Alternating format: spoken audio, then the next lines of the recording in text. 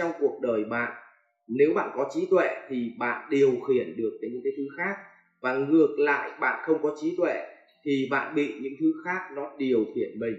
Và kẻ nào càng bị nhiều thứ ở trong đời thường nó điều khiển thì kẻ đó không còn phải là chính mình nữa. Cuộc đời mình ấy,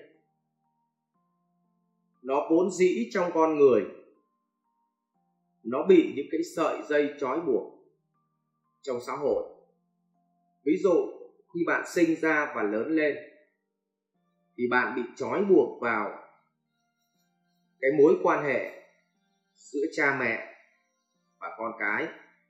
Sau bạn sinh con ra, bạn lại bị ràng buộc vào cái trách nhiệm của người cha đối với đứa con. Khi bạn chơi với bạn bè, bạn phải có trách nhiệm với những lời hứa, với cái nghĩa, cái tình của mình tạo ra.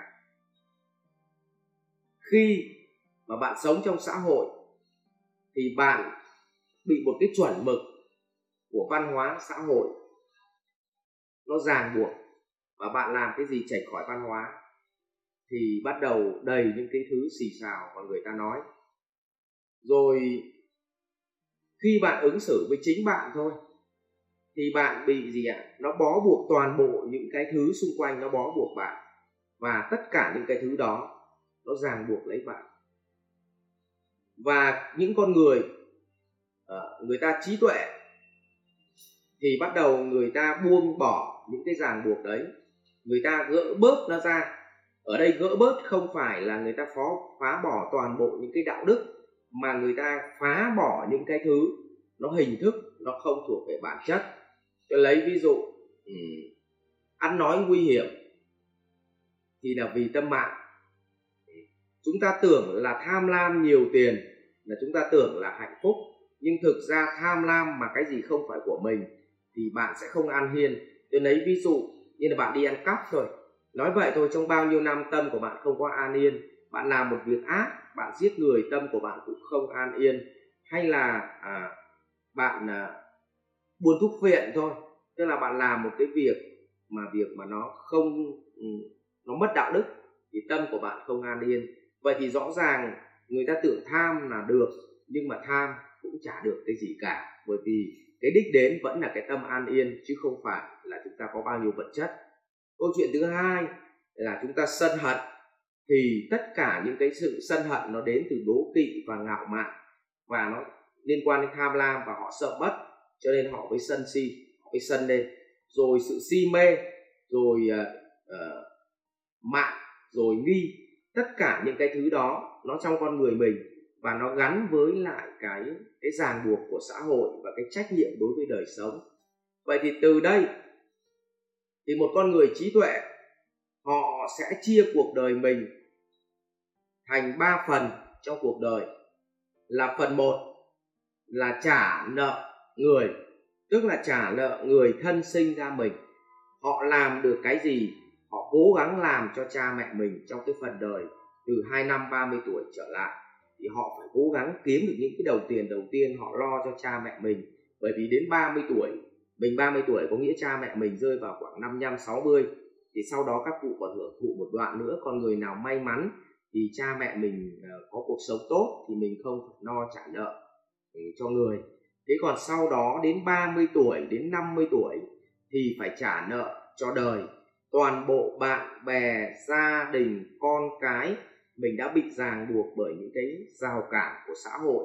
Vì chúng ta sống trong một xã hội, chúng ta chịu trách nhiệm cái quy chuẩn đó, thì chúng ta phải trả nợ cho đời. Đời mình gây ra cái gì thì mình trả nợ cho đời mình cái đó.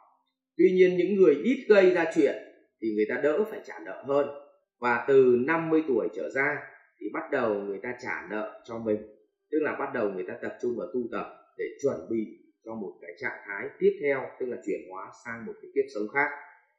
Thế thì câu chuyện bạn bảo làm thế nào để tâm mình an yên, thì thưa bạn, bắt buộc chúng ta phải lao động chăm chỉ, tức là thiểu dục chi túc.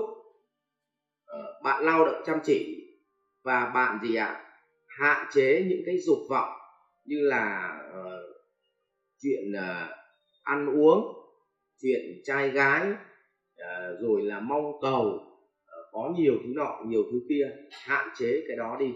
Và hiểu dục chi túc, tức là chi phí nó ít và làm việc nhiều lên, thì bắt đầu là chúng ta sẽ nhận được một cái cuộc sống nó tốt hơn.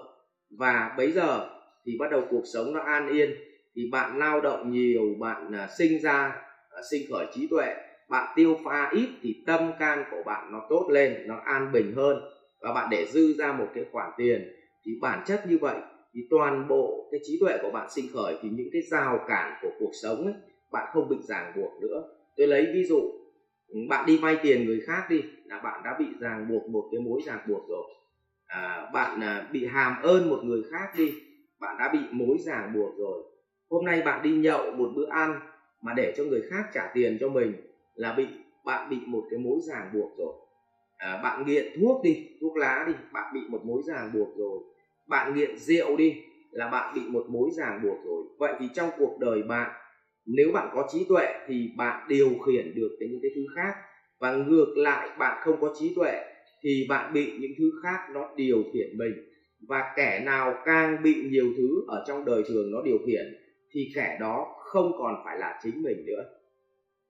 Vậy chúng ta mới quay trở lại, bạn hãy nhìn thấy cuộc sống của mình, xem là mình bị bao nhiêu thứ điều khiển.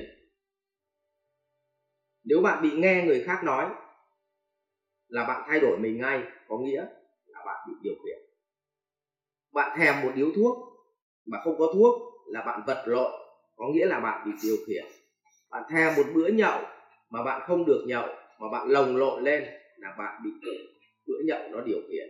Vậy thì bạn phải xem lại toàn bộ những cái nguyên nhân, là những cái mối dây nào nó đang ràng buộc cuộc đời bạn, thì bạn sẽ tìm cách gỡ cái mối ràng buộc ấy ra, thì giúp cho mình sẽ an yên hơn trong cuộc sống, tâm của mình sẽ tốt hơn. Trừ mối ràng buộc mà do chính mình tạo ra thì mình phải trả nghiệp. Đó là gì? Nợ tiền người khác bắt buộc phải trả thì mới tháo được nghiệp. Đẻ con ra thì phải nuôi cho con nó trưởng thành thì mới gỡ được nghiệp. Lấy vợ rồi thì vẫn phải làm cho cho vợ một cái nhà và lo cho cuộc sống của vợ, thì nó mới tháo được cái mối ràng buộc. Cha mẹ đẻ mình ra, mình phải báo hiếu thì mới gỡ được mối ràng buộc. Cho nên khó lắm, đã là người chúng ta bị rất nhiều các cái mối ràng buộc trong cuộc đời. Vậy thì hạn chế những cái mối ràng buộc không đáng có, như nghiện thuốc, nghiện rượu, nghiện cà phê, nghiện gái. Những cái thứ đó mình hoàn toàn có thể vượt qua được. Nhưng mối ràng buộc mà nó là bản ngã, như cha mẹ mình sinh ra mình lấy vợ, mình sinh con, thì bắt buộc mình phải trả, và đừng ràng buộc thêm những cái mối ràng vào người mình nữa. Và như vậy bạn tìm ra, bạn gỡ, thì chúc bạn có một cuộc sống an yên.